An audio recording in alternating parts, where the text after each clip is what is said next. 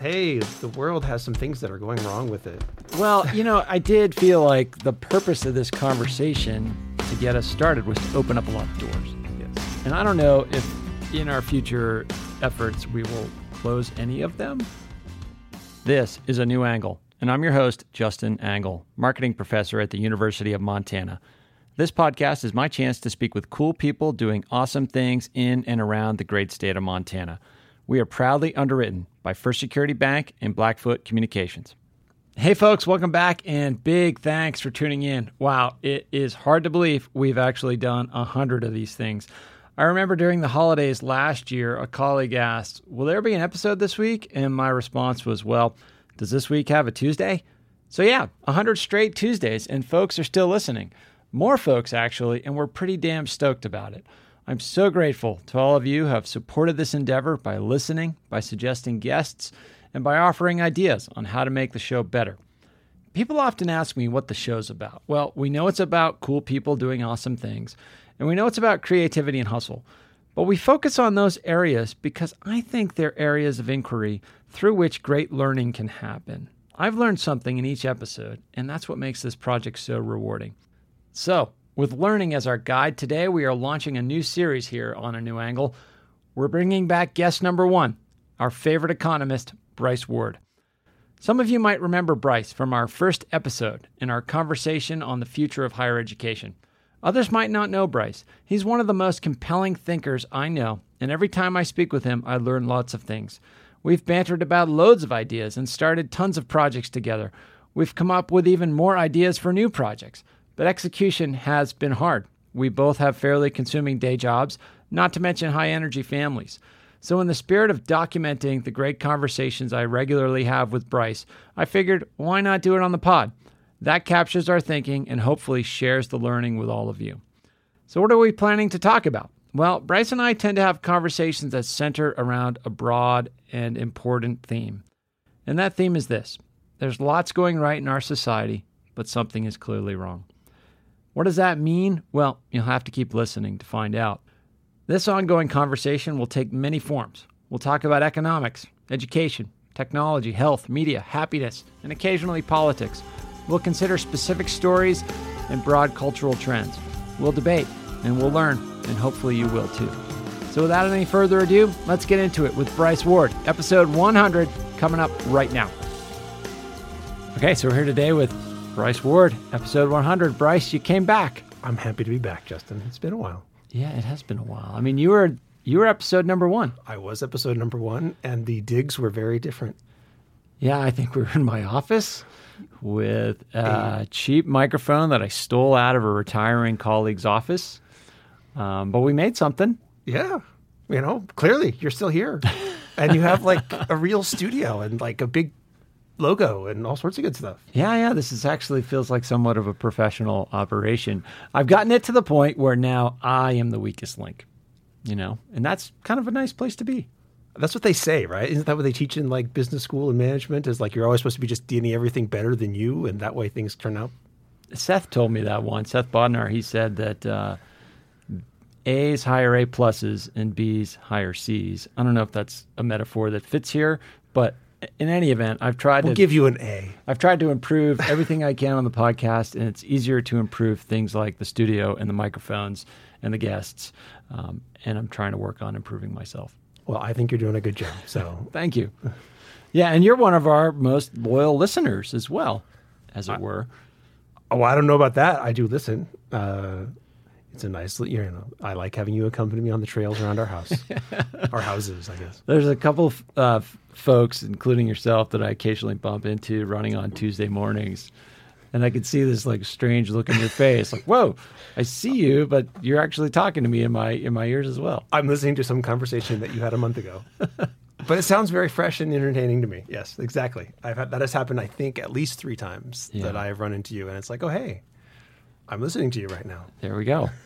So, as we kind of enter year 3 of the podcast, this is episode 100, whatever kind of milestone that is.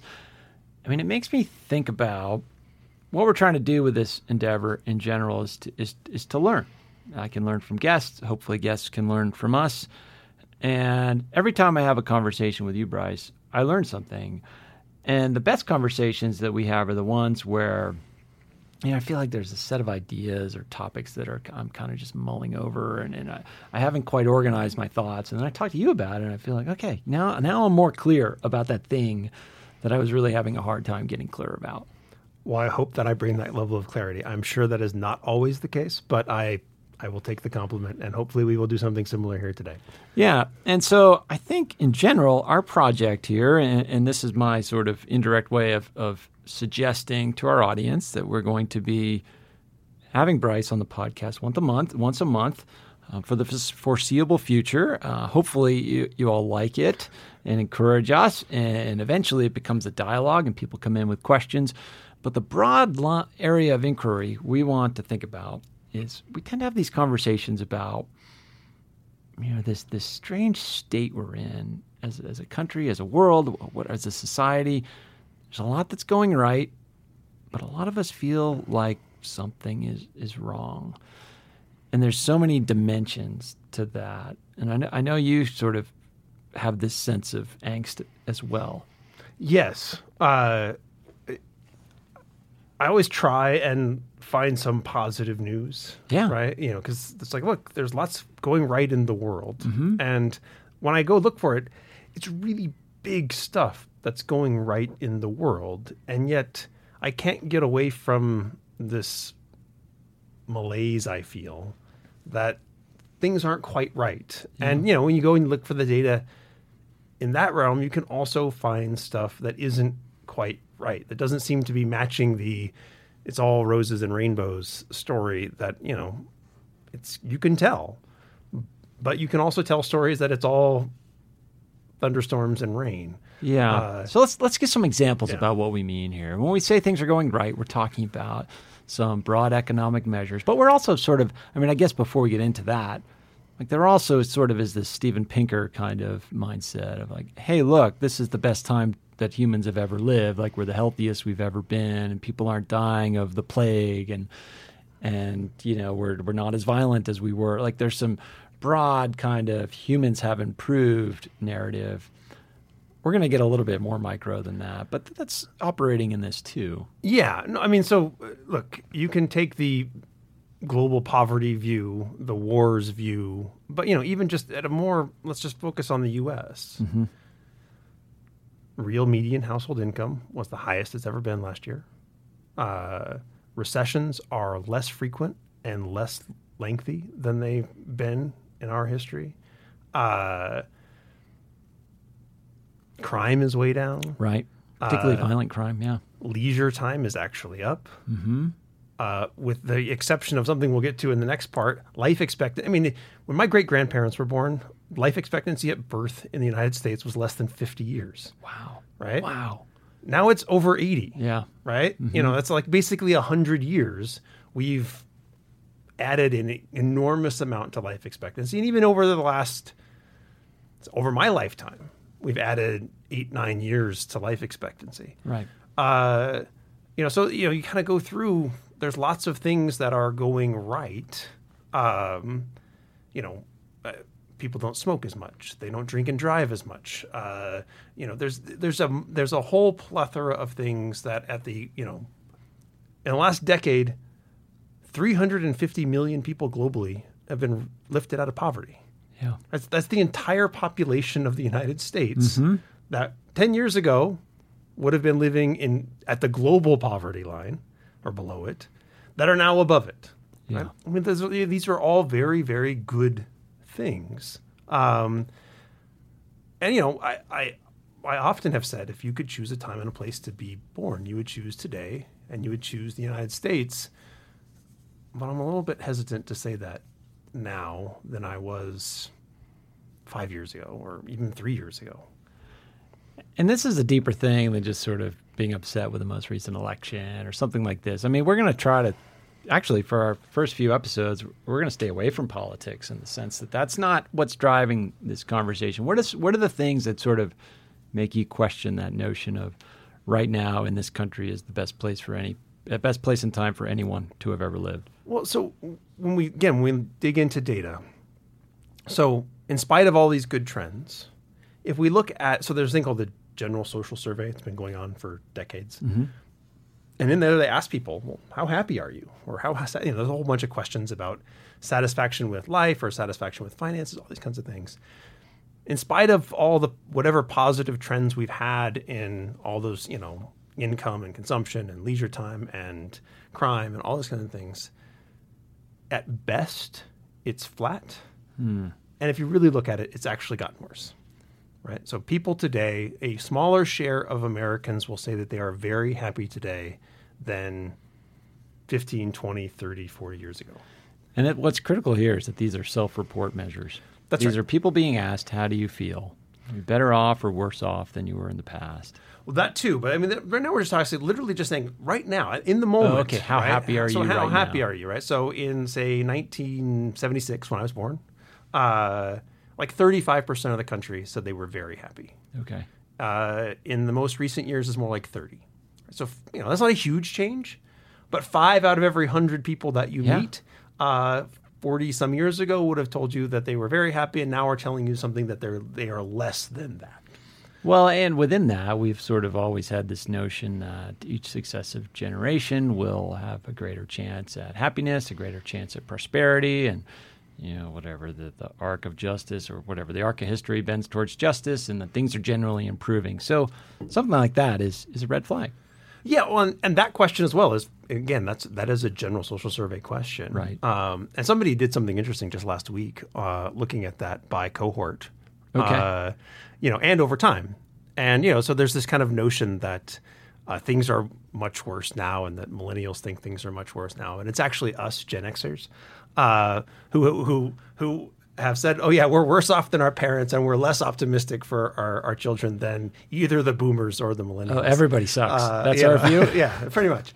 I thought it was kind of an interesting little like counter narrative to, some of what at least I hear a lot in terms of, the millennials are getting hosed and the boomers screwed everybody. And we'll definitely drill into the millennials thing. I mean, that was something we dug deep into with Ann Helen Peterson, who's a local writer for BuzzFeed that is working on a book in this space. Anyway, I don't want to get us distracted, but what were you getting after there, Bryce? So in addition to just this notion of happiness, I think the scariest indicator is just that life expectancy stopped going up. Yeah. What is it, 3 years in a row now? Yeah. It's gone down? And particularly for white men? For white men, particularly for less educated white men. We have a term for it coined by Princeton economists Ann Case and Angus Deaton. They pointed this out several years ago that they call them deaths of despair. Yeah. And to the extent that life expectancy stopped rising, it's not because of like the healthcare system stopped working or whatever it is. Yeah. The flu shot didn't stop working. The spike in mortality comes from deaths related to alcohol poisoning, drug issues, and suicide. That's a particularly big problem here in Montana. I know that you do work with the Rural Institute, and that must touch your world. Yeah, all of these things do. So that's certainly a concern, right? The fact that people are telling us they're less happy. We're seeing deaths from deaths of despair, right? Yeah. And then other mental health statistics are kind of in line with this, right? So youth suicide ideation has doubled. Yeah. Various other forms of mental health indicators are also kind of all shifting in the wrong direction, particularly amongst adolescents. And so that kind of leads us to go.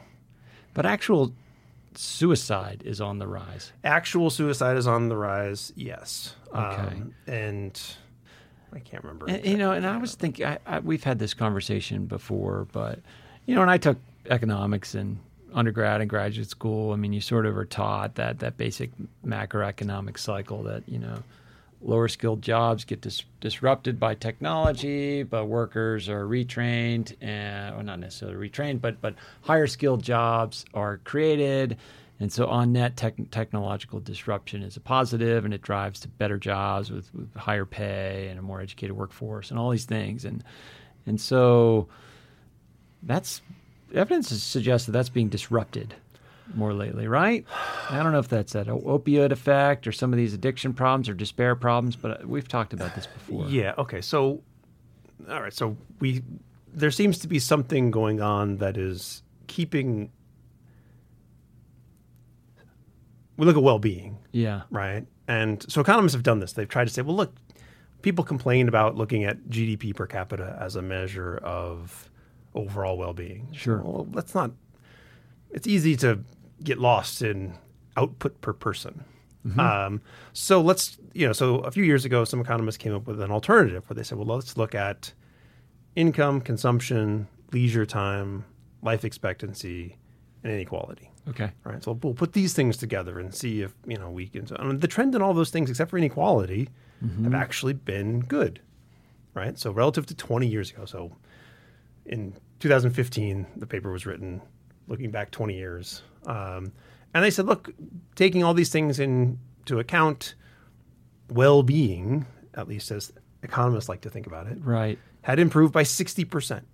Wow, over 20 years. Over 20 years. Yeah. And if I reflect on my life in 1995, and I try and again, I've obviously gotten older, but if I try and just say, look, what would college student me in 1995, or what was a 43-year-old person in 1995? And I'm like, yeah, things are better.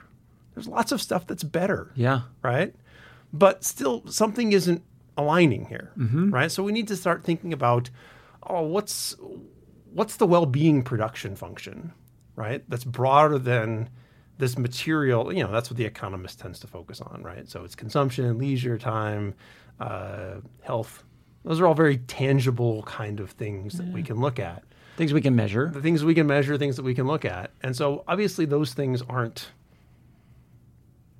if we just looked at that, we'd say, look. Yeah, they're not telling the story. They're not telling us a story that aligns with it. We got to look somewhere else. And you brought up economics. Right? Sure. And so, so maybe it's distributional, right? Yeah, explain that. Okay, well, we're looking at average. Yep. Right? Not everybody is at the average, right? And we know that inequality is increased by a ton. And so maybe it's just that the allocation of the well-being in society is such. So same reasons why that GDP per capita measure is totally flawed. Is flawed, right? And so shouldn't say totally flawed. It has weaknesses. It has weaknesses, yes. It has areas where you want to look in other ways. Correct. Right? And so maybe the material, it is an actual material story. It's just the distribution of material as opposed to the average level. Okay. And there's probably some evidence for that, right? If we look at, there's a survey called the Survey of Household Economic Dynamics that the Federal Reserve does, and it's been up for about 5 years now. And they ask questions like, how satisfied are you with your financial situation? If you suddenly had an unexpected $400 expense, could you pay it? How would you pay it? Yeah, and isn't something like 40% of people say that they cannot incur an unexpected $400 expense? That is the exact percentage. 40% of people cannot handle an unexpected $400 expense. Right, so you say, okay, well, there's lots of people who are kind of living at the limit, financially at the margin, right? So there's an absolute level to it. But you actually brought up just job loss or job transition. Yeah, these shocks. Yeah. The shocks. And a dynamic economy is a good thing, right? That is, I'm an economist. I still believe that a dynamic economy is a good thing. But I think there's a large literature that looks at the cost of job loss, right? So if you're a person who loses their job, what happens to you? And it kind of dribbles out, and it's kind of easy to kind of lose the narrative. But I was asked recently for a project to assemble that into something. Okay. And it left me kind of pretty depressed. So the literature on job loss, because we don't want to look at somebody who gets fired or gets let go because they're the bad worker. Yeah. Right? So what we want to do to try and isolate the effect of literally just losing your job is we try and find people who lose their job through no fault of their own. The whole plant closed. Right? Or the volcano hit. We got to get to that Iceland study you told me about. Yeah, that's a different one. But yeah, we'll get there. Okay. But we want to find something where it was kind of like this isn't your fault, Right. Factory shut down. The factory shut down, and so then we want to follow you and see what happens. And when we do that, particularly in kind of the manufacturing blue-collar sector where you can get a good job, right? So whatever, you're a coal miner or a logger or... Working in an auto plant. Working in an auto plant. Those were good jobs, right? The problem with the dynamic economy that we have is if you lose that good job, there isn't a ton of good jobs then for you to turn to.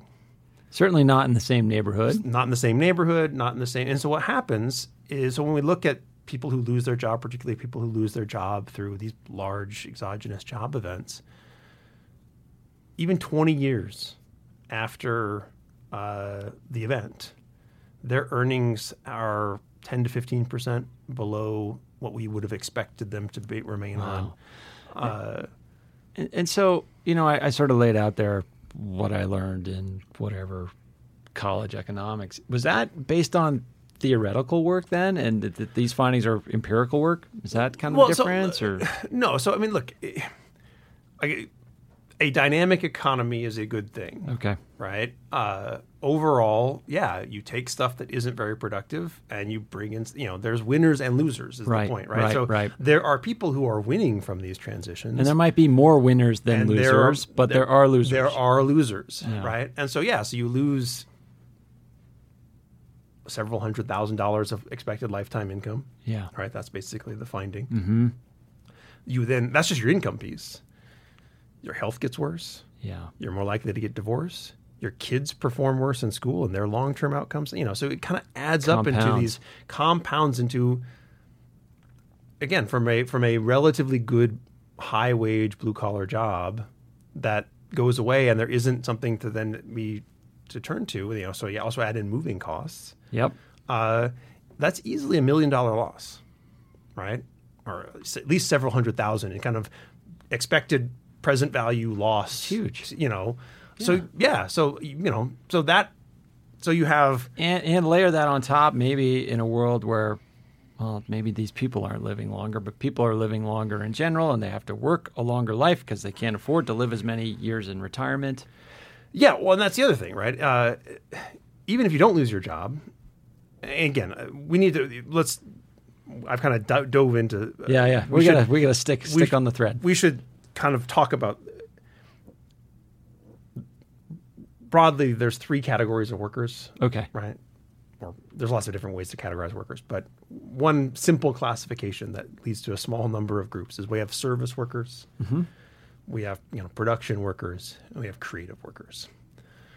Right? So a lot of the people who are in the can't handle $400 expense world, those are your low-wage service workers who are living paycheck to paycheck and have a whole host of unpredictable hours and when you say service, you mean food service. Well, I mean it's a broader category than that, but that's the easiest way to think about it. Retail, these are hourly workers who are lower skilled hourly workers for the most part. Sure, right.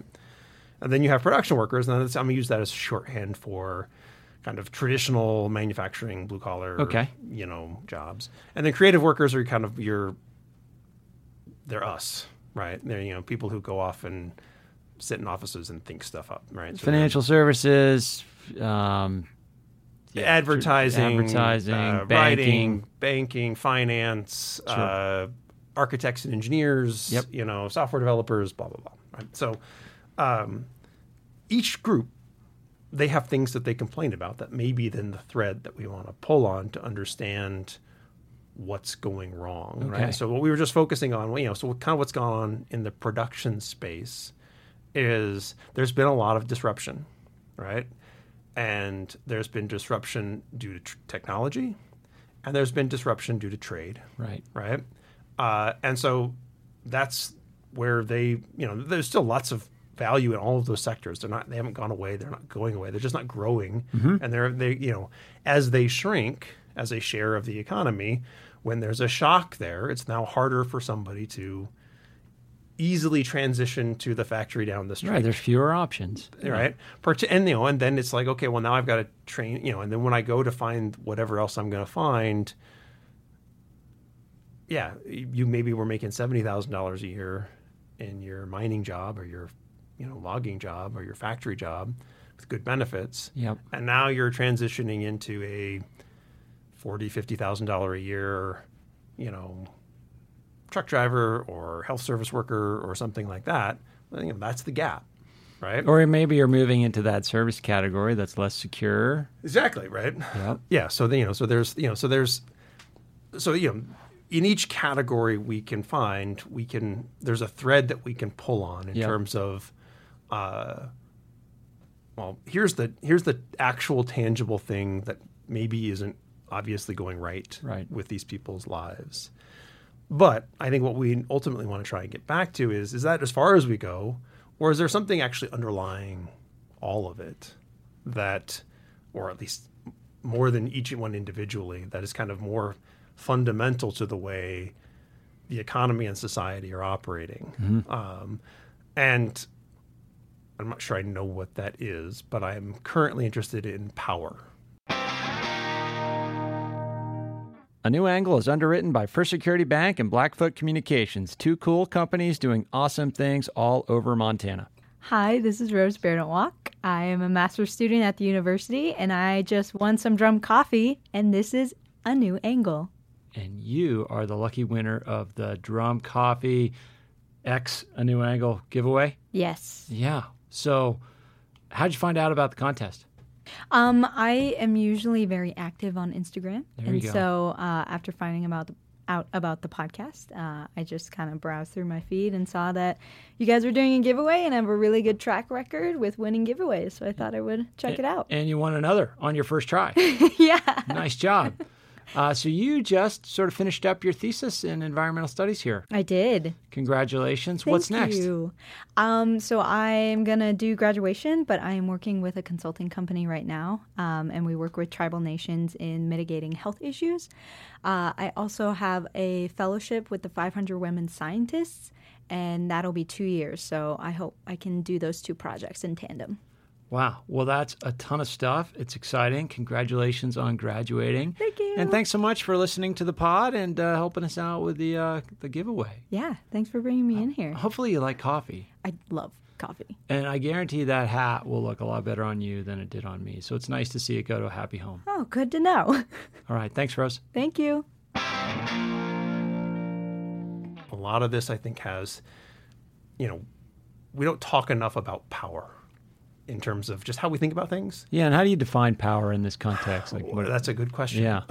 So again, as an economist, we start with market power. That's where I kind of start, right? As when I first got out of graduate school, I actually started working on antitrust cases, right? Okay.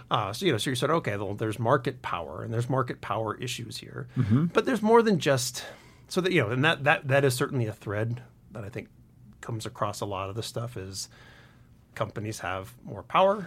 Yeah, I mean, we can talk about unions. We can talk about concentration in industry.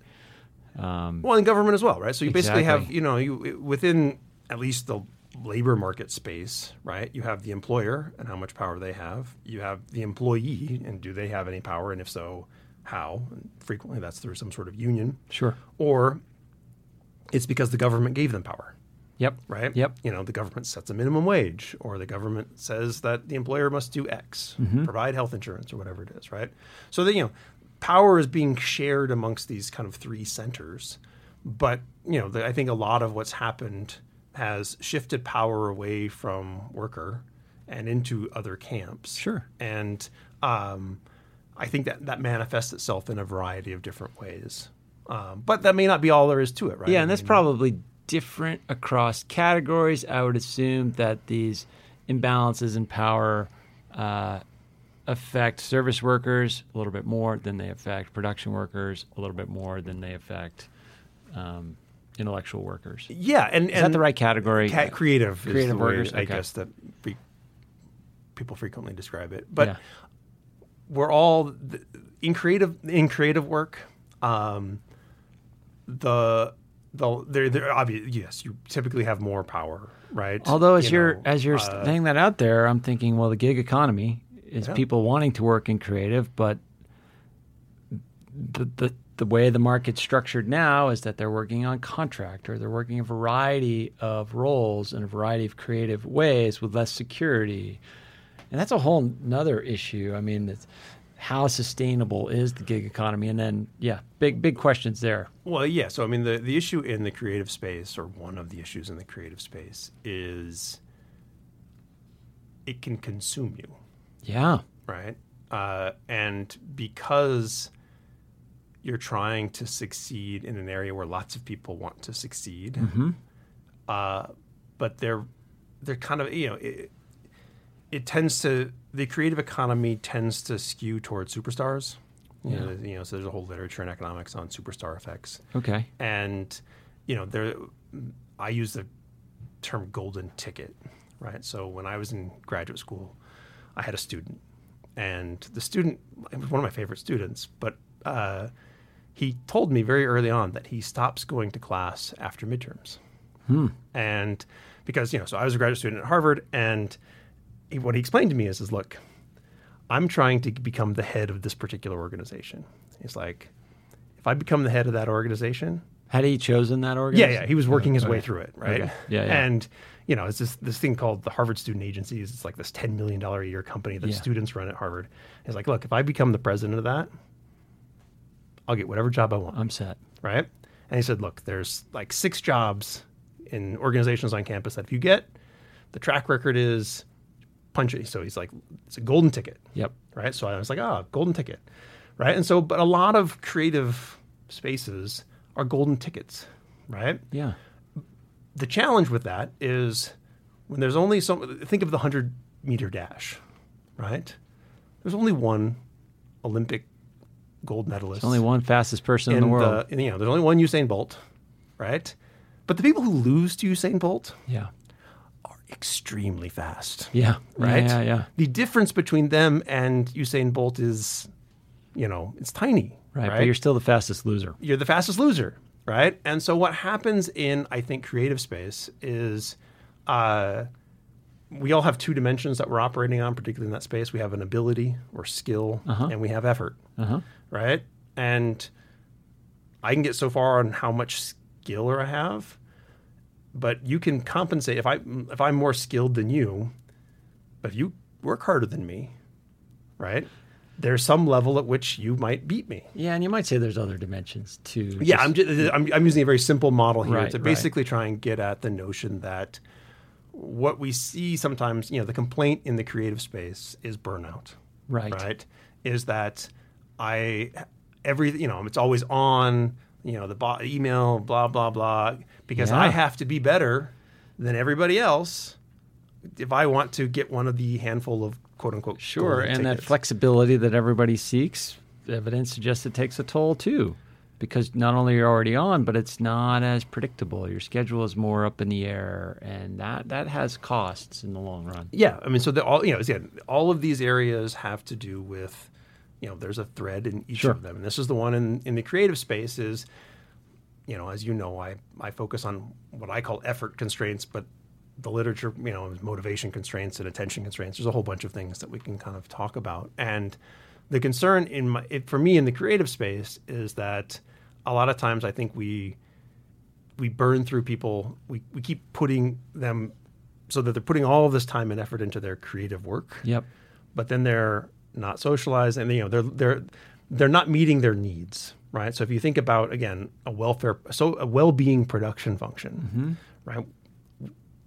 I won't say we know what goes into that because there's a bunch of different schools of thought and they kind of disagree. But broadly, we know that there's a material component, right? You need money, right? It does help to have money. But you also need purpose and meaning and companionship and all of these things. And,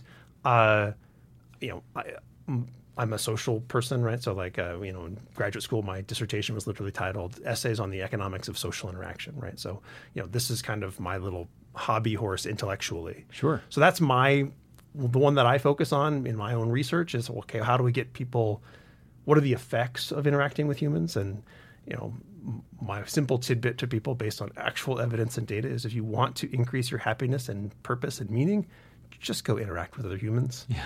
I love that frame. Interact with other humans. Yes, just go socialize. Don't put it off. Because it's very easy to be, I'm too tired. There's a lot of bailing at the last minute. Again, I'm too tired. I'm too busy. Yeah, there's also this, and we know this psychologically, there's mood stickiness. Yep. Right? When everything rationally would suggest, yes, I should go out to that party, but I've had this a bad day, and I'm in this bad mood, and it takes this, your bad mood is sticky. It's hard to change it, even though you know that going to a party will change my bad mood into a good mood. Hopefully, anyway. Well, there's risk. There is risk, but less risk than, there's uncertainty.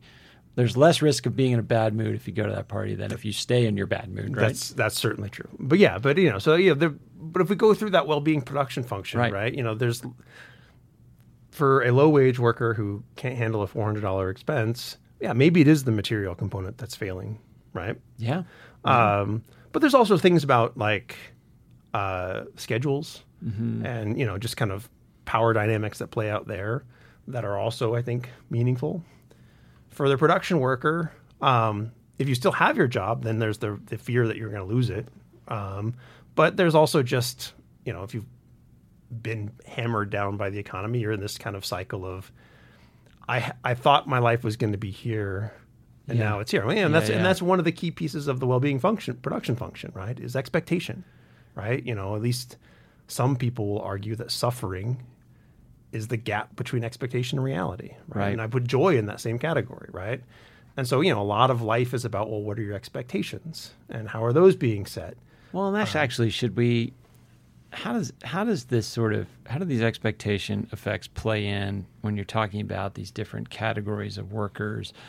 Part of me feels like expectations of a better life are sometimes a luxury that creative workers have that service workers might not. Everybody is entitled and can dream of a better life, right? But if you're a service worker and you're working 3 jobs to make ends meet and you can't incur that $400 expense, like worrying about your leisure time is not, like, you don't have that luxury. Does that make sense? Like, is life objectively harder for the service worker? That's a good question. Creative worker? I should know something about evidence on that, but I'm not sure I do. I think that sort of feeds into this. So I wouldn't say that there is. Everybody dreams, right? The scale of the dream and the type of the dream may differ, and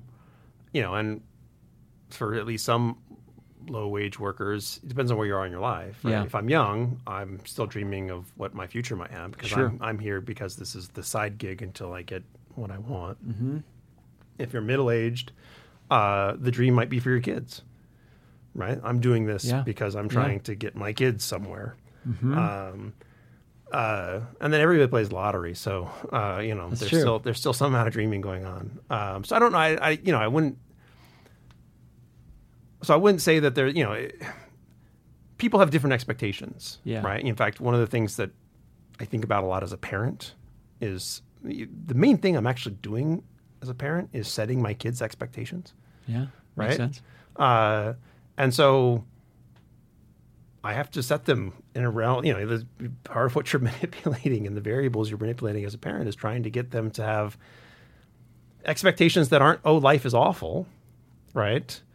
But aren't just like, oh, life is going to always be somewhere way up high, because at some point it may fail to achieve that. You right? have to have resilience, and they have and to be resilient, And I was asking if expectations sort of differ systematically across these categories. I think this is part of where I think empirically we struggle to kind of unravel this something's wrong notion, right? Is we see the outcome, right? Mm-hmm. And there's vague questions like, oh, are you better off than your parents? Yeah. Right? But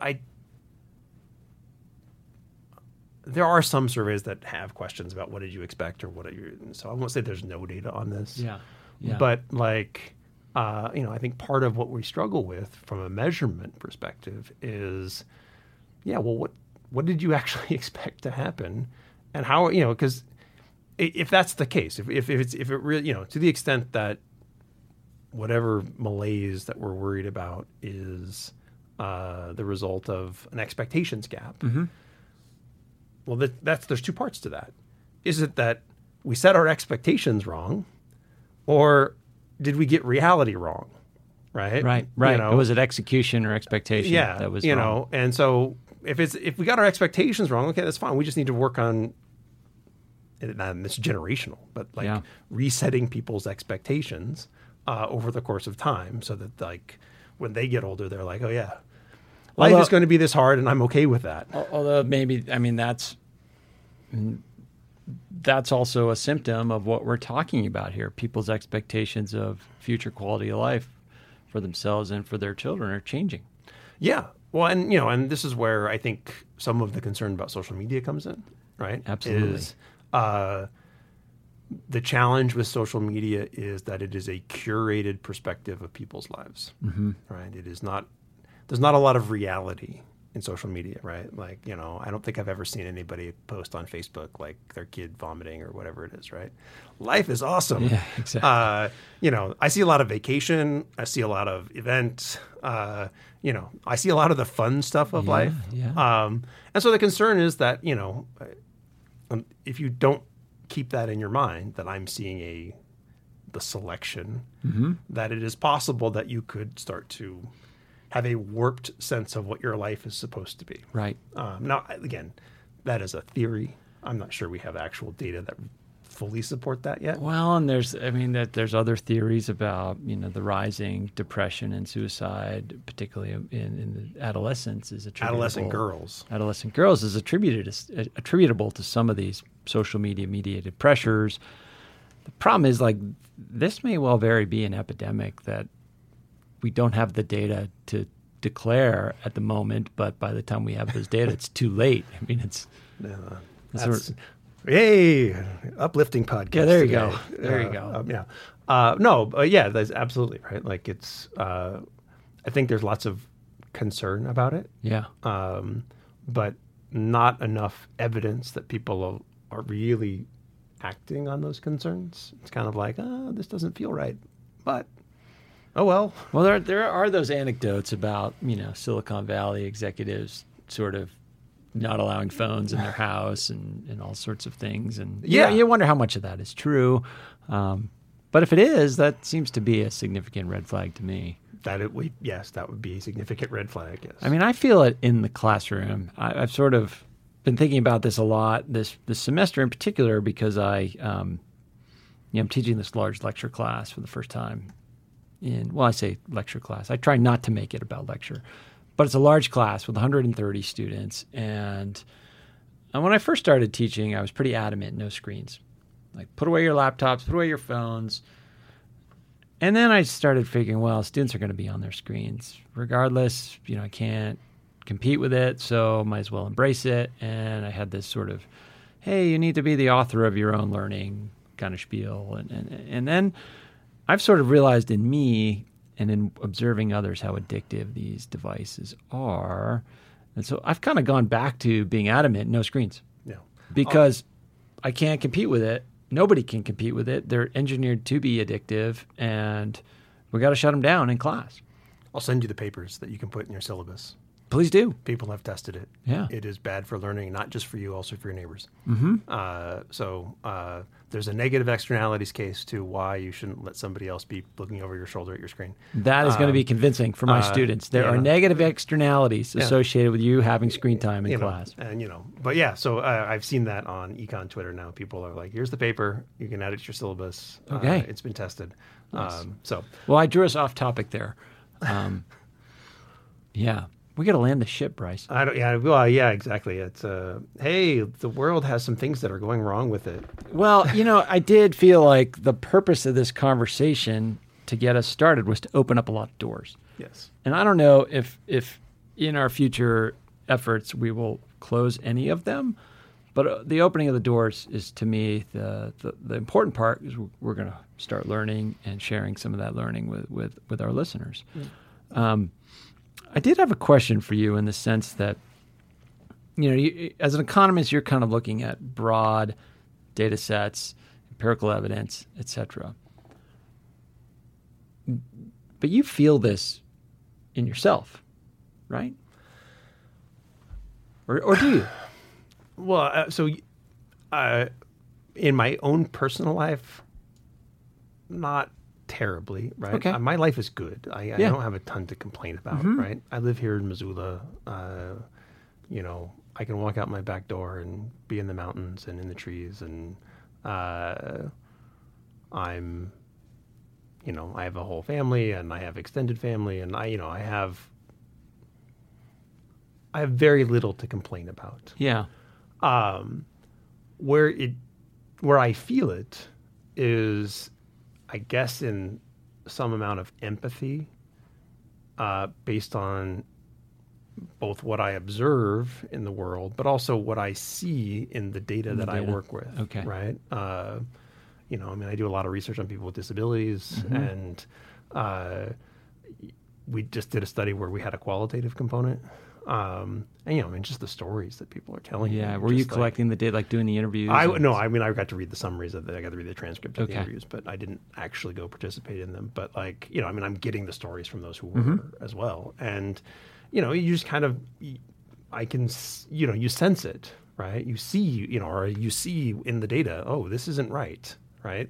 Why is this happening, or why is that happening? Or, like I said, I did a research project on, the overall consequences of job loss, putting all of it together. And it was like, for the group that I was looking at, on average, it was $1 million loss. Wow. Over the course of your life. In terms of shorter life, that's a big component of it. As you lose life, a couple of years of life expectancy, all this income, having to move, disrupting your family. And I was like, wow, I knew it was big, but I hadn't quantified it. Yeah. Right. And once you quantify it, you go, oh, we got to do a better job with dynamism. Yeah. Right. To kind of, it's not just trade assistance or some tiny little, underfunded government program that says, well, here, we'll try and help you find some other job when there isn't another job that's actually comparable to what you're trying to look for. And so, that's where the sense comes from me. I just kind of, I'm sensing it, you're seeing it in the data. Yeah. So it's not, I personally, I don't have a ton to complain about, but I'm concerned that I'm not the rule, I'm the exception. Yeah. I guess I reflect on that question in similar ways, probably less data driven in the sense that I'm not working with the sorts of data sets you are on a daily basis. But, I feel it just observing political polarization in our media culture. And I think that's a topic we'll talk about in a future episode. Looking at students coming into college now and thinking of the debt that they're going to take on average, and the number of years it takes for them to pay off, and does the value proposition of higher education pencil in ways it used to be? And I know you have some strong thoughts on that we'll come to perhaps in our next episode, because our second in this series will air right after episodes with Scott Latham, who's a future of work expert, and Michael Punk, who works at AWS and is thinking about ways that technology will disrupt education. And so I think about it kind of on that level, and it does feel as though something is wrong.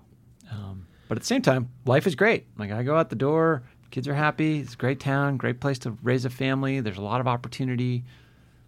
It's just hard to reconcile those two. And that's the tension that we started with. So if you want to talk about landing the plane, I think this is where we do it, right? Is look, there is a lot going right.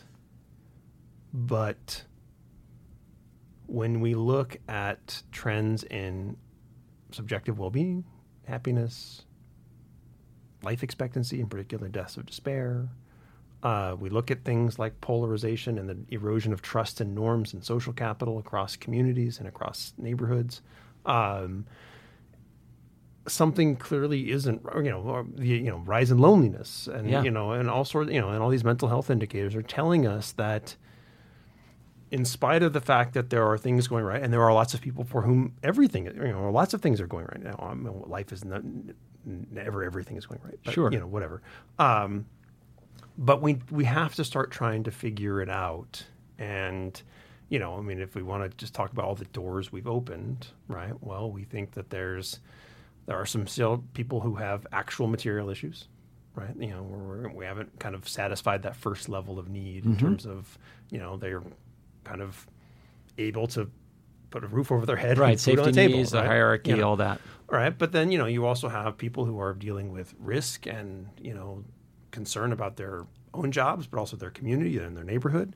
And then, even amongst the quote unquote successful, there is a concern about a giant treadmill that will burn you out and rob you of a whole bunch of things that are supposed to be part of, again, that well-being production function, right? If more and more of my effort and attention gets shifted into trying to compete for whatever golden ticket is available to me, that means that there's less left over for my family and for meaningful social interaction and for hobbies and for a whole bunch of other things that produce general welfare and meaning. And again, we haven't got into kind of, well, who's doing well and, what all these kinds of things. But in each of those three broad groups of people, at least in the workforce, I think we have to kind of deal with people outside the workforce as well. There's something of real concern.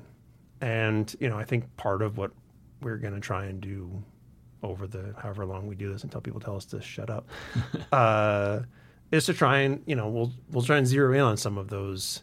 Okay, well, let's talk about material and, inequality and some of the things that come along with that. Sure. And why is that bad? And how does that then affect, some of these outcomes that we're observing that we're concerned about?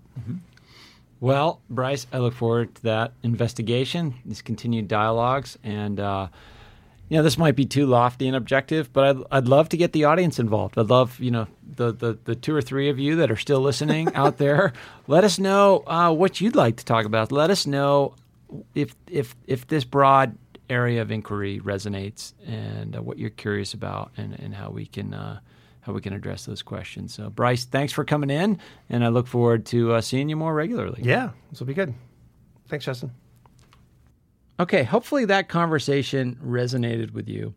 I think we're on to something here, and I hope you'll stick with the series. Bryce will be back every month for as long as he is willing. And if you've got questions or topics you'd like us to cover, please let us know. You can reach me at justin.angle@umontana.edu. Okay, coming up next week, we have number 9 in the Sea Change series, my conversation with Kat Cowley. Kat is currently working on her Master's of Public Administration here at the University of Montana and doing some amazing work on food security and safety on our campus. Tune in to learn more about Kat next week. Thanks for listening to A New Angle. We really appreciate it. And we're coming to you from Studio 49, a gift from University of Montana alums Michelle and Lauren Hansen. And remember that A New Angle is supported by CED, Consolidated Electrical Distributors.